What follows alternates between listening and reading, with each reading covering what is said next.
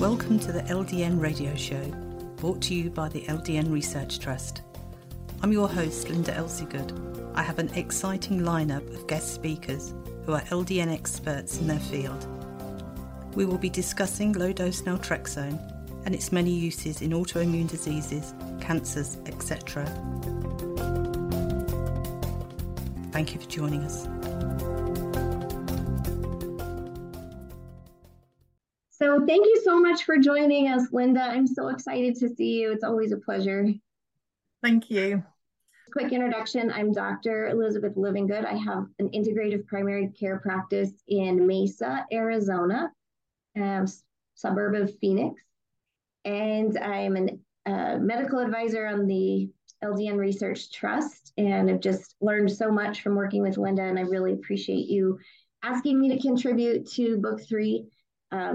It's an amazing lineup and awesome information, super relevant for what's going on in everybody's world right now. But Linda gets to be in the spotlight for a minute. So what I thought we could do is let people know why. I know I'm going to go in reverse order here, but why is it important to have a trust and get this information out there? Why on earth would you devote all your time to a charity about LDN? Why? Tell us. Okay. I'm not alone in being the only person that's been told when you're very, very sick and you can't function in any which way, that there's nothing more that can be done for you. And I found LDN, I was able to function again, and I want everybody else who was in that same position as I was to have access to LDN. So we do lots of different things. As Dr. Livengood said, we have now book 3 out. Books 1 and 2 cover different conditions. It's not a rehash of books 1 and 2. We do conferences. We help train doctors and pharmacists in learning about LDN. We have a fantastic advisory board of LDN specialists. And what we want to do, if you Google LDN and find on the internet, there is so much information out there, but misinformation. And what we want to do is make sure that all the information that we give out as a charity is fact and actual. You know, it is correct. So does that answer your question? Yes, thank you.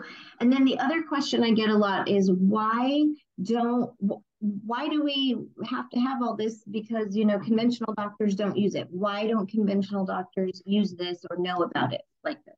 Okay. Well, naltrexone has been around since the late 1970s, early 1980s. And it was a drug that was used for addictions, heroin addiction, alcohol addiction. It was also used in HIV by Dr. Bernard Bahari in New York.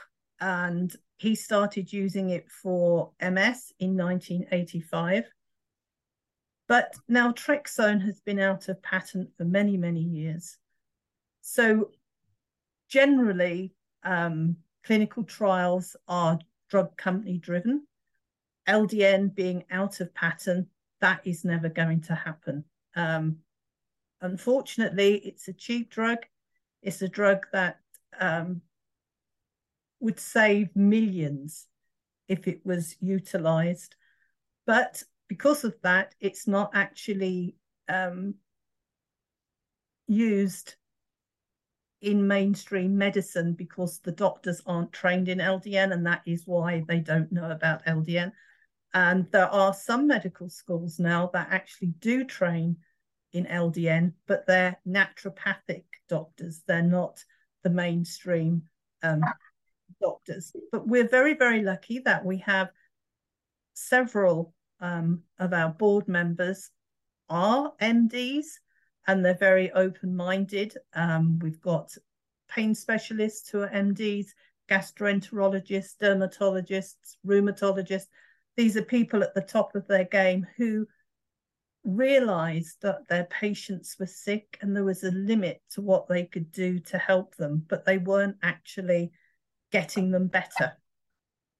so that they needed to look into something else.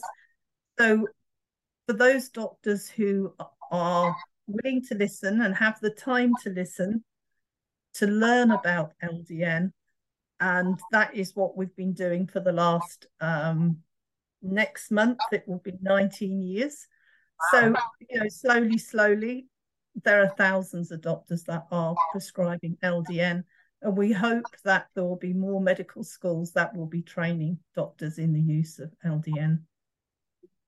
So what would you say to patients who have learned about it and their doctor doesn't know about it? What would you tell them to do? Okay. Well, then that means there's a educational gap, and you'll be surprised at the number of doctors who will listen to their patients because they've tried everything. They don't know what else to do. So we have other information packs that we ask patients to take to their doctors, and the doctors can do their own research. But we are here as a backup. So any doctor who has questions and would like to speak to one of our advisors and get the answers directly from an LDN specialist, we can arrange that. If the doctor is at all interested, and it's down to the patient to make the doctor interested, we're here to help in any way we can in helping that person get a prescription for LDN. So obviously you do a lot for us doctors with education, conferences. What kind of resources do you have for patients? Okay, we have a lot of patient testimonials, which is always of interest to patients, because you can realize that you're not alone. There are people that have trodden the same path as you before you, and they explain how they got from being really sick to on the road to recovery. And some of them are so many amazing stories. We have over 2,400 videos now, so you can actually, on our website, there's under resources, there's a tab called search condition data. Let's say, for example, you had a rare skin disease called Hailey-Hailey's disease. You can look up and press the button for Hailey-Hailey's disease, and all the information we have is sorted for that condition, from clinical trials to conference presentations to patient testimonials. It's all there for you. It's very easy to find. And again, if you have any questions, we're more than willing to help and assist. But there is so much information on the website. If you were to read it all, it would take you a good 6 months, I should think, to read it all. Yes, definitely. So the website is just this, the ldnresearchtrust.org. And that is a really powerful search tool they've got built into the website. You can also directly contact people, like Linda said, and everybody is volunteers, from Linda to the admins to us medical advisors. Everyone volunteers. So this is my own curiosity. What was it like putting these books together, Linda? I know it's a tremendous amount of work. Yeah, and some. It's very difficult when you have multiple authors to get everybody to submit everything on time and to do the edits on time. We had one doctor, mentioning no names, was 3 months late, and that just threw everything out. But yes, it was worth it. The information in the book is absolutely fantastic.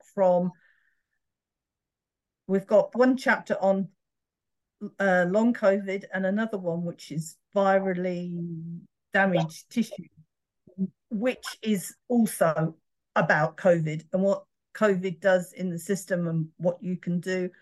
Apart from the other bits and pieces, the depression can be a symptom of long COVID, but there is something for everybody in the book. It's really well worth a read. Quite a thick book, a lot of information to take in. And of course, we always have,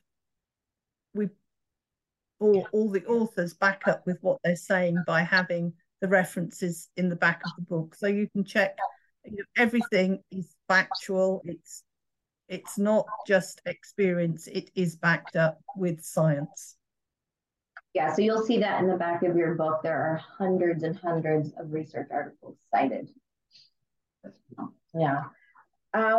Well, so in a condensed version, I suppose, tell us your story, Linda. I know some of us have heard it before, but it's so compelling. And like you said, when people hear other people's stories, it's inspiring and it brings hope. So tell the rest of us here how it was that you discovered LDN.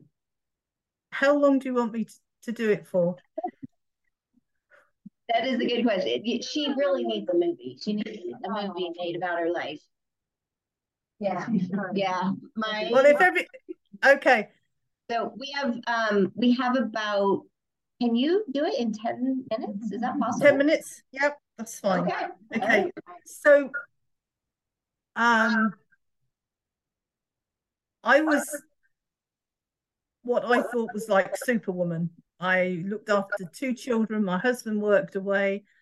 I had a full-time job. I did the cooking, the cleaning, the gardening, studying as well. I could do everything. And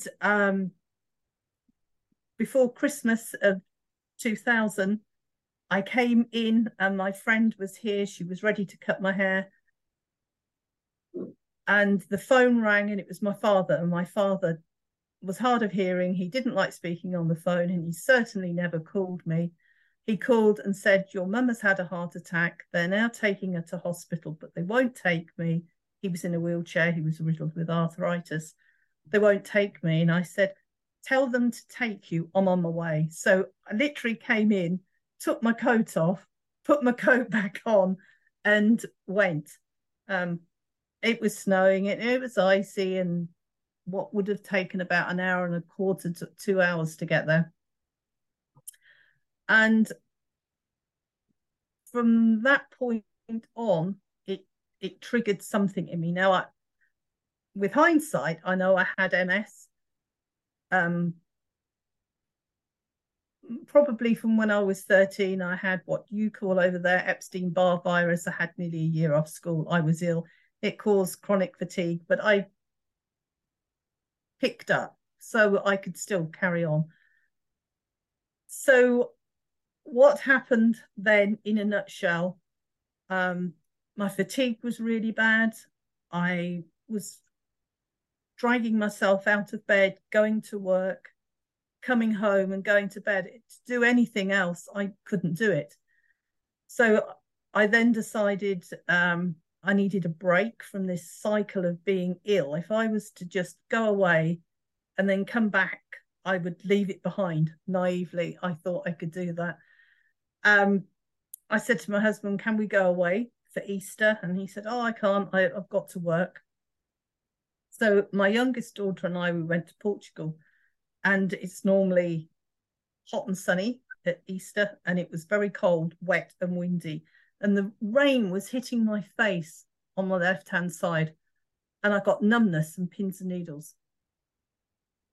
And I was cold and tired, but I put that down to the weather too. So when I came back, I saw my neurologist, and he said, I'd like to send my doctor.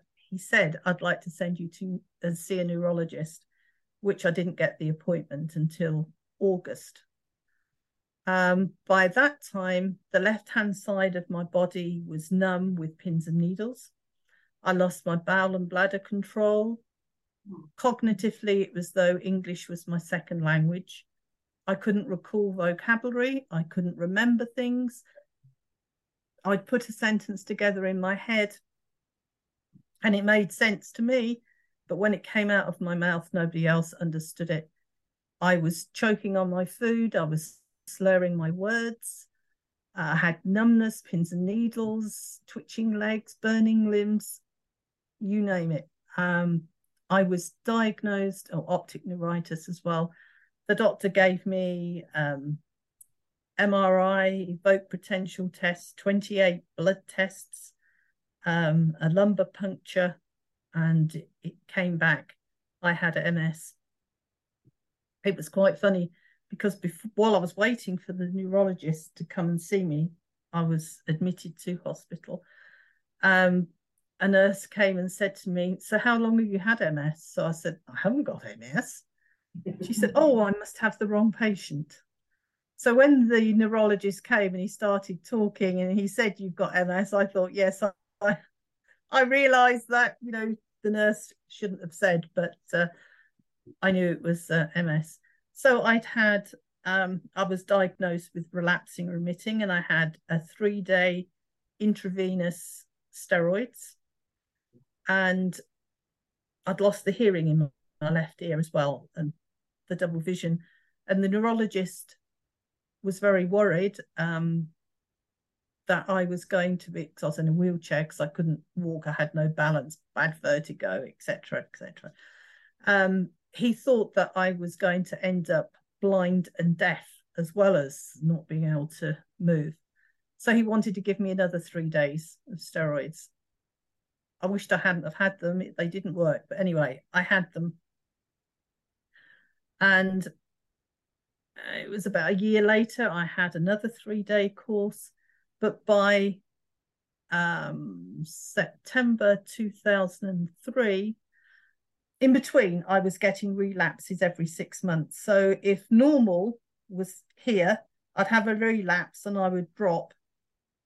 And then I'd just go up just a fraction, and then I'd have another relapse and drop, and go up a little bit and drop. So that normal level kept dropping lower and lower. So by September 2003, I was told that I was secondary progressive MS, and there was nothing more that could be done for me. I had been on Rebif for 8 months, I believe. Can't remember, but it made me really, really sick. And I saw a gastroenterologist. And before I started Rebif, I had to have a blood test, and my liver function was fine. 3 months later, my liver function was in the red, and my neurologist said, "Oh, it will settle down." So I had another blood test, and it was even further in the red, by which time I was seeing a gastroenterologist, and she said to me, "What are you doing? You're killing your liver. You're doing irreversible damage. I'll have to speak to your neurologist. We'll have to sort something out." And I went home and I thought, it's my body, and it's now time for me to say, stop, I'm not taking it anymore. And I stopped taking the Rebif. But as I say, I was then told there was nothing more that could be done for me in September 2003. And I started LDN on the 3rd of December that year, 2003. And I was told that it was difficult to get a prescription. I had to get it privately. Very difficult. And the way that LDN was taken in those days is a lot different than it is today. But I was told that you could have introductory side effects. Now, I would have done anything to try and get better. The more side effects, the better. I wanted to get all these side effects to know that LDN was doing something for me. It did nothing. 3 weeks, nothing. I could have been taking saccharin or paracetamol. It did nothing. Nothing bad, but nothing good either. And then I woke up one morning, and normally when I woke up, and for a split second, just a split second, because I used to have a lot of pain, an awful lot of pain, I could wake up and think, I feel okay. And by the time I'd thought, I feel okay, I could feel everything again. Everything was there. But after 3 weeks, the clarity of mind, the cognitive problem that I had, where I always like it being in a television set that wasn't tuned in. You couldn't see properly, you couldn't hear properly, you couldn't think. And suddenly it was like somebody turned this switch on, and my thought process, I could think again. That was, to me, absolutely mind-blowing. And secretly, and I hadn't told anybody, I was worried that I was getting some form of dementia because I couldn't recall anything. And my memories are absolutely everything. And I was losing that. I was losing me amongst all of this. And it took 18 months. My eyesight is fine. My glasses, I have prisms. The hearing's come back in my left ear. Numbness and pins and needles has gone. My husband still says I talk a lot of rubbish, but that's a different story. But, I can achieve things. I can plan things. I can do them. I wouldn't say I'm 100% back, but I'm in a place where I'm more than happy with how I am. How long have I got left? You're doing awesome. I want to interject because I know you're doing this on the speed version, but you were bedridden. I mean, you weren't just in pain, you were completely bedridden. Yeah. So in a wheelchair, and I used to have to be put in a wheelchair to go to hospital, and I was the person that was slumped asleep in the wheelchair because it just took everything out of me to actually get out of bed. And at that point, I had to be showered, I had to be fed because I didn't know where my mouth was. It was so exhausting to actually somebody help me to bed, to shower me, to put me back in bed. That took hours. And I would have what I would call a nap where I just couldn't do anything. I just had to, if somebody pushed me, I could fall asleep while I was talking. I could fall asleep listening to somebody talk. And I would sleep for 3 or 4 hours and wake up and think I'd had like 5 minutes.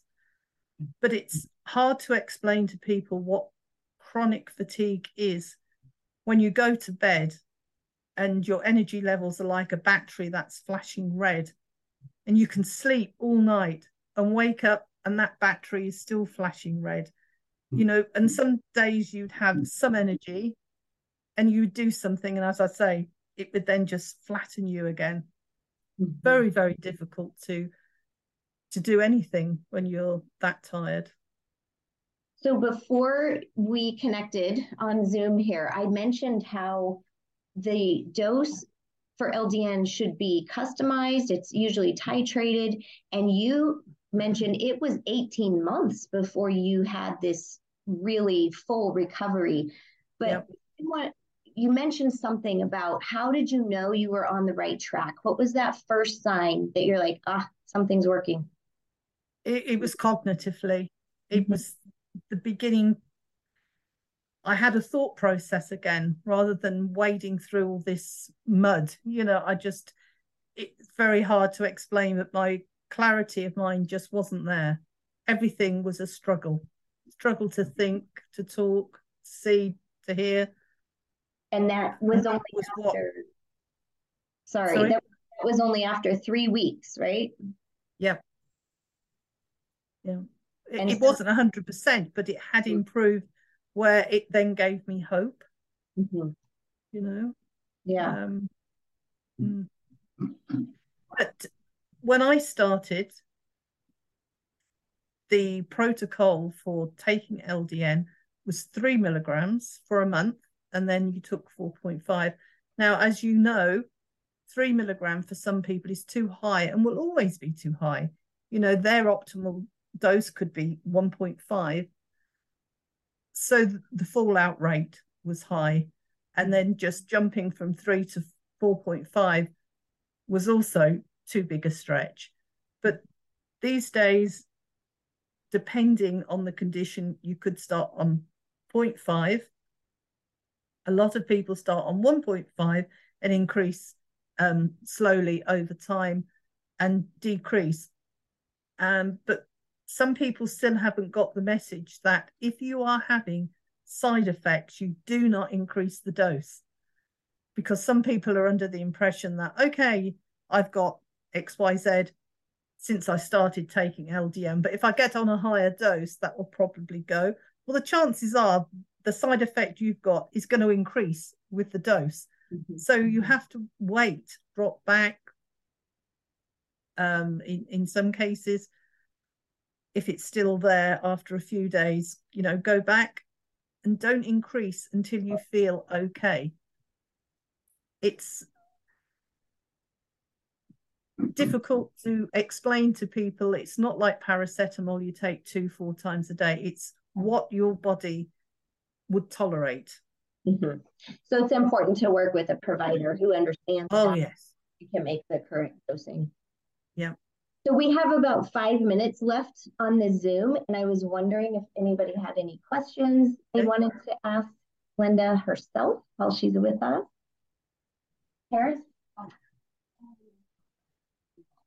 How many milligrams are you on now? 4.5. 4.5. Do you have any side effects? No. A lot of people who take LDN find that it protects them, and I don't know whether you've noticed this. They don't get sick, they don't get colds, they don't get flu, they don't pick up all these things. That didn't happen to me. Did not happen to me. Okay. I catch everything. Okay. Coughs, colds, sinusitis, you name it, I'll catch it. But for some people, it does protect them. But do I care? No. Okay. I only have, I don't call them relapses, I call them flares. By the way, I have now been diagnosed as being primary progressive MS. So I've worked my way through the lot. I can lose my bladder control. My legs can go weak and horrible, and I have to use a wheelchair when I get an infection. But it's like, okay, that's fine. It will go. So when the infection's gone, I go back to where I was before, which was something that had never happened. So with my knowledge of having these flares due to infections, whether they're viral or bacterial, I'm relaxed about it because I have done this since 2003 or 2004 when I had the first one. I'm quite relaxed knowing that I'm going to be okay once it's gone. And touch wood, that's always been the case. And then we have one more question. Okay. Yeah, back in 2003, how did you find LDN? Very, very difficult, because in those days, the internet wasn't as it is today. I mean, it's quite easy to put things in Google and it comes up. But I did manage to find chat rooms, which they had as a pre-runner to all these social media platforms. I knew that I wasn't unique, that there were other people out there like me. Very difficult to find people. But I found 3 or 4 people who were happy and willing to talk to me. They all said the same thing, that if it doesn't do you any good, it's not going to do you any harm. And I was at the point where even if there was a slight chance of it doing me harm, I would have still tried it, because there was nothing else to try. And we don't have naturopathic doctors, and certainly not back then. But I managed to find a doctor in England. He sent me to my own doctor, and my doctor wouldn't prescribe, and he prescribed it privately for me. So that's how I managed to get it. And unfortunately, he's no longer with us, but I shall be eternally grateful. Yes. Well, Linda, thank you so much for joining us from across the pond. Some familiar faces back there, in case you wanted to say hi. It's Sharon. But thank you so much for joining our group and for getting this book out. So we're going to talk a little bit more. We've got one of our pharmacists here that you probably have worked with, Dr. Peter from Elements Compounding here in Mesa. And are you technically Gilbert or Mesa? Mesa Gilbert border. Anyway, so we're going to keep chatting, but okay. the meeting will close. So I just want to thank you so much for being here with us. Okay, wonderful. Thank you very much for the invite. Bye-bye. Any questions or comments you may have, please email me, Linda, Linda, at ldnrt.org. I look forward to hearing from you. Thank you for joining us today. We really appreciated your company. Until next time, stay safe and keep well.